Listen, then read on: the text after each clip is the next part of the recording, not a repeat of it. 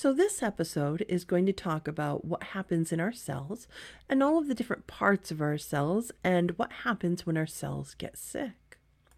So, it's important to understand that all forms of disease start with disruptions in normal cellular structure and function. And that's really important to understand because most people don't think about illnesses as problems with our cells, but they think about them as problems of systems. And they kind of forget that the cells are interconnected. They end up with one of those forest from the trees kinds of views, and it really loses the impact of what we're trying to accomplish. So, homeostasis is a really, really important concept when we are thinking about our cells. Now, homeostasis in this context is a state where the internal and external environments of the cells are balanced. So, that's a really, really big, important piece. Now, there's a lot of systems that are involved in maintaining homeostasis. And when something is out of balance, disease occurs, illness occurs. It's that easy. So there's so many systems that are involved in trying to maintain this homeostasis that hopefully nothing happens to put it out of balance. But when it does, we definitely feel it. So there's all of these systems maintaining homeostasis: the plasma membrane, the cytoplasm, the nucleus, the DNA, and the organelles. We're going to go through all of these. So the plasma membrane, the outer covering, binds the cells, forms the boundary between the inside and the outside of the cells. There are so many definitions in pathophysiology and in pharmacology. So many definitions. And you will actually find a list of all of the definitions with all of the important words and all of their definitions on your Brightspace website, so that you don't necessarily have to sit and copy everything down. But do know that all of these are going to be really, really important to understand. So the cytoplasm, that is the gel-like, that's the inside of the cell.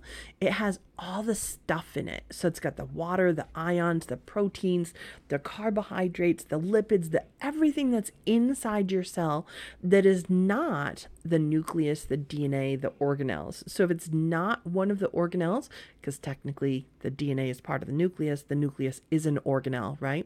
So if it's not an organelle, it's inside the cell, so it's inside the plasma membrane, then it's cytoplasm. Okay, so nucleus, that's the part of the cell that contains the DNA. The DNA is all that genetic material that forms the template for the creation of the cellular proteins.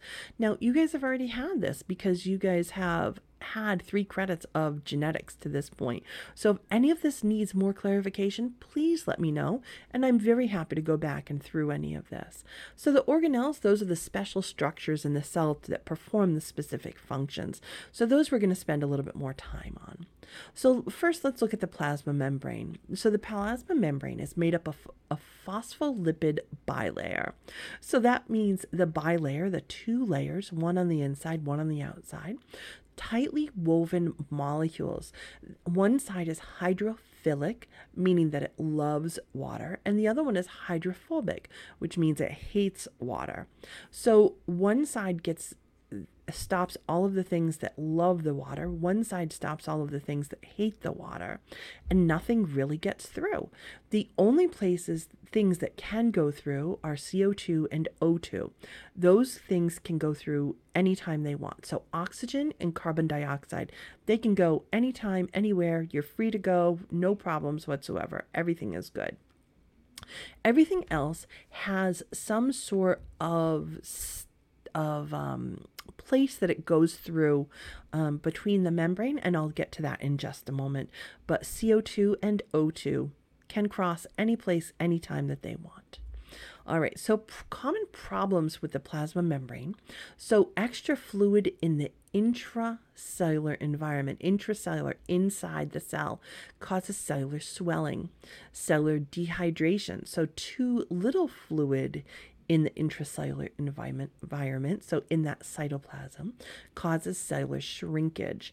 Those can both be really, really big problems because any change in the intracellular environment is going to throw out homeostasis. Big problems. So one of the things in the plasma membrane that allows things to cross is this ion channel. Now, ion channel, this is one of the places that water crosses that will help to prevent that dehydration or that edema. So an ion channel it allows specific ions to pass through the plasma membrane at certain points and in certain circumstances. So they act like a bridge for that ion, but they act like a bridge only in a certain circumstance. So things turn them on, things turn them off. It's great. It works great. So one of the most famous or most important or most common, I guess, is our sodium potassium pump. Sodium potassium pump is a particularly important pump. We use it for active transport. And we'll talk about what the difference between active and passive transport is in just a couple of moments. So it pushes potassium into the cell, and it pushes sodium out of the cell. So potassium goes in and sodium goes out. Now notice that it doesn't just allow them to go in or go out. It actively pushes them in and pushes them out. That's why it's active transport. And it pushes them against the electrical gradient. Now things will flow generally with an electrochemical gradient. So electrochemical gradient, meaning you've all heard of osmosis. Things go from higher concentration to lower concentration so that the concentration can even out, right? So you've seen how you can have a bowl full of water and you drop a blue food coloring and just one single drop of blue food coloring, and then that very concentrated blue food coloring will eventually go from one tiny little spot until, if over enough time, the entire bowl is a very homogeneous blue. So what that's doing is it's going from an area of high concentration until everything is equally spaced out. So it's a high concentration to an equal concentration everywhere. So that is, in that case, a chemical gradient. So things work like that with an electrical gradient as well. Things want to be electrically the same. So active transport uses energy to push things against the electrochemical gradient. So it will push sodium into the cell and push potassium out of the cell. That's a really important concept. Now, the reason that it does that is that it wants to stabilize the electrical membrane potential, and it prepares for action potential. And that's really critical in muscle and nerve cells. And I know that you've gotten that in a lot of anatomy and physiology classes up until this point. So common problems with the sodium potassium pump, the biggest one, or one big one that we see, is congestive heart failure. So problems with the sodium potassium pump can actually create 40% decrease in activity in the a 40% decrease in the activity of a sodium potassium pump can reduce the ability of the muscle to contract, which thus causes the symptoms of congestive heart failure. Congestive heart failure, your heart doesn't pump as much fluid as it needs to. The fluid will back up into wherever it was that it should have been pumped out of. So sodium potassium pump can cause a really, really, really big problem here. All right, so the next thing we want to talk about on the plasma membrane is a glycoprotein. So glycoproteins, specific carbohydrates that are attached outside of the membrane that act as surface markers. So they really identify the cells, the parts of your cells that are you. So you will have your own unique glycoproteins, just like I have my own unique glycoproteins. They say to my cells, I am part of me. And so all of my white blood cells, as they're roaming around and trying to find invaders, they'll look at my glycoproteins and say, all right, this is my own cell. I'm not going to attack this cell because this is part of me. So when glycoproteins are not correct, they can cause a lot of problems with autoimmune diseases. So it causes those white blood cells to kind of go into overdrive and start attacking your own cells because they don't recognize them as self. So things like inflammatory bowel disease, lupus, rheumatoid arthritis, type 1 diabetes. Those are all problems with glycoproteins, and those all go along with autoimmune diseases. So another word for glycoproteins is also antigens. That's another important word. All right, let's look at another organelle here, mitochondria. Mitochondria convert organic nutrients into cell energy in the form of ATP. ATP is that energy. That's the gasoline that helps the cell move along. So the mitochondria needs oxygen for aerobic metabolism. They do have their own DNA, which we're going to look at in just a moment. Mitochondrial DNA is passed maternally. It can reproduce as needed when a cell needs more ATP formation, which is really cool. Cell types that use the most energy are muscles and nerves, and other cells have less mitochondrial DNA because they don't need quite as much energy. Problems with mitochondria, they can be mutated when exposed to free radicals, causing some of the changes that we see with aging, diabetes, heart failure, and cancer. So when we have a lot of free radicals in our body, then they actually attack the mitochondria. So let's look at free radicals.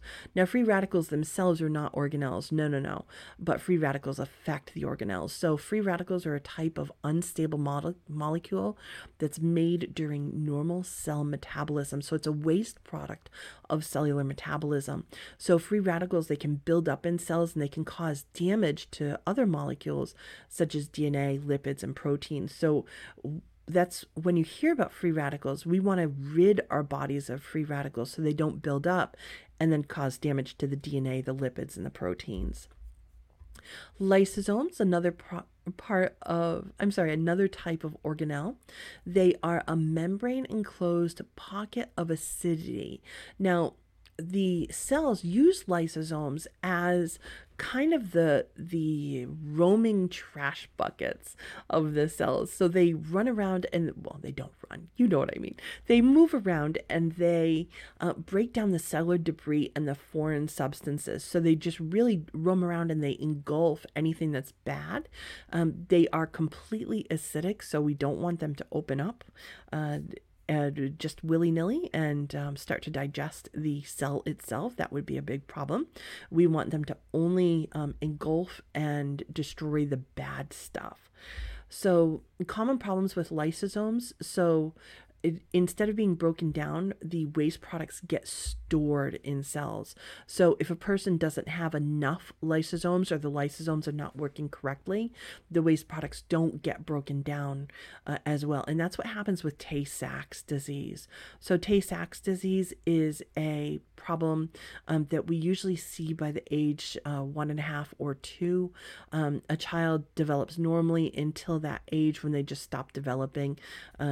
And they start to have intellectual disabilities at that point because their brains are just not developing and they've built up so many waste products in their cells, such as their brains, that they don't grow correctly. And then their muscles also, remember, these are the ones that have the most metabolism and the most waste products to break down. And so they can't move correctly either. So this does lead to dementia, paralysis, and death. It's really not good at all. Very young death. So ribosomes, one of the last organelles we're going to talk about, they're made up of ribosomal RNA.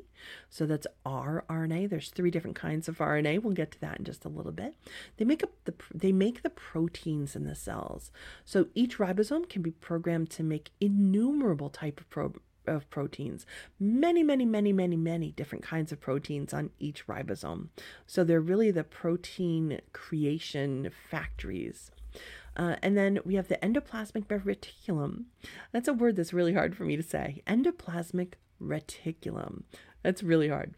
Anyway, it creates a transport network within the cells. The smooth ER is located is the location for lipid production. And the rough ER, that's where it has all the ribosomes. And that is where we create all of the proteins. So the smooth endoplasmic reticulum creates the lipids. The rough endoplasmic reticulum has the ribosomes, and that's where we create proteins. Now we have one other, the vesicles. Now from my picture here, my picture wasn't terribly well done here, unfortunately. But think of that as a round, continuous piece here. So the vesicles hold the proteins in the waste cells that are going to be carried to the cell wall to be released. So they're actually made up of the phospholipid bilayer that is used for the rest of the cell as well. And they will travel to the end, and they will just kind of go in and open up, and then they will create pockets and go back and carry other things back and forth. Golgi apparatus processes and packages proteins into vesicles. So these vesicles we just saw here, the Golgi apparatus is the one that creates them. I am going to stop here because we hit 15 minutes and I want to be able to spend some time on the nucleus. All right, see you in the next one.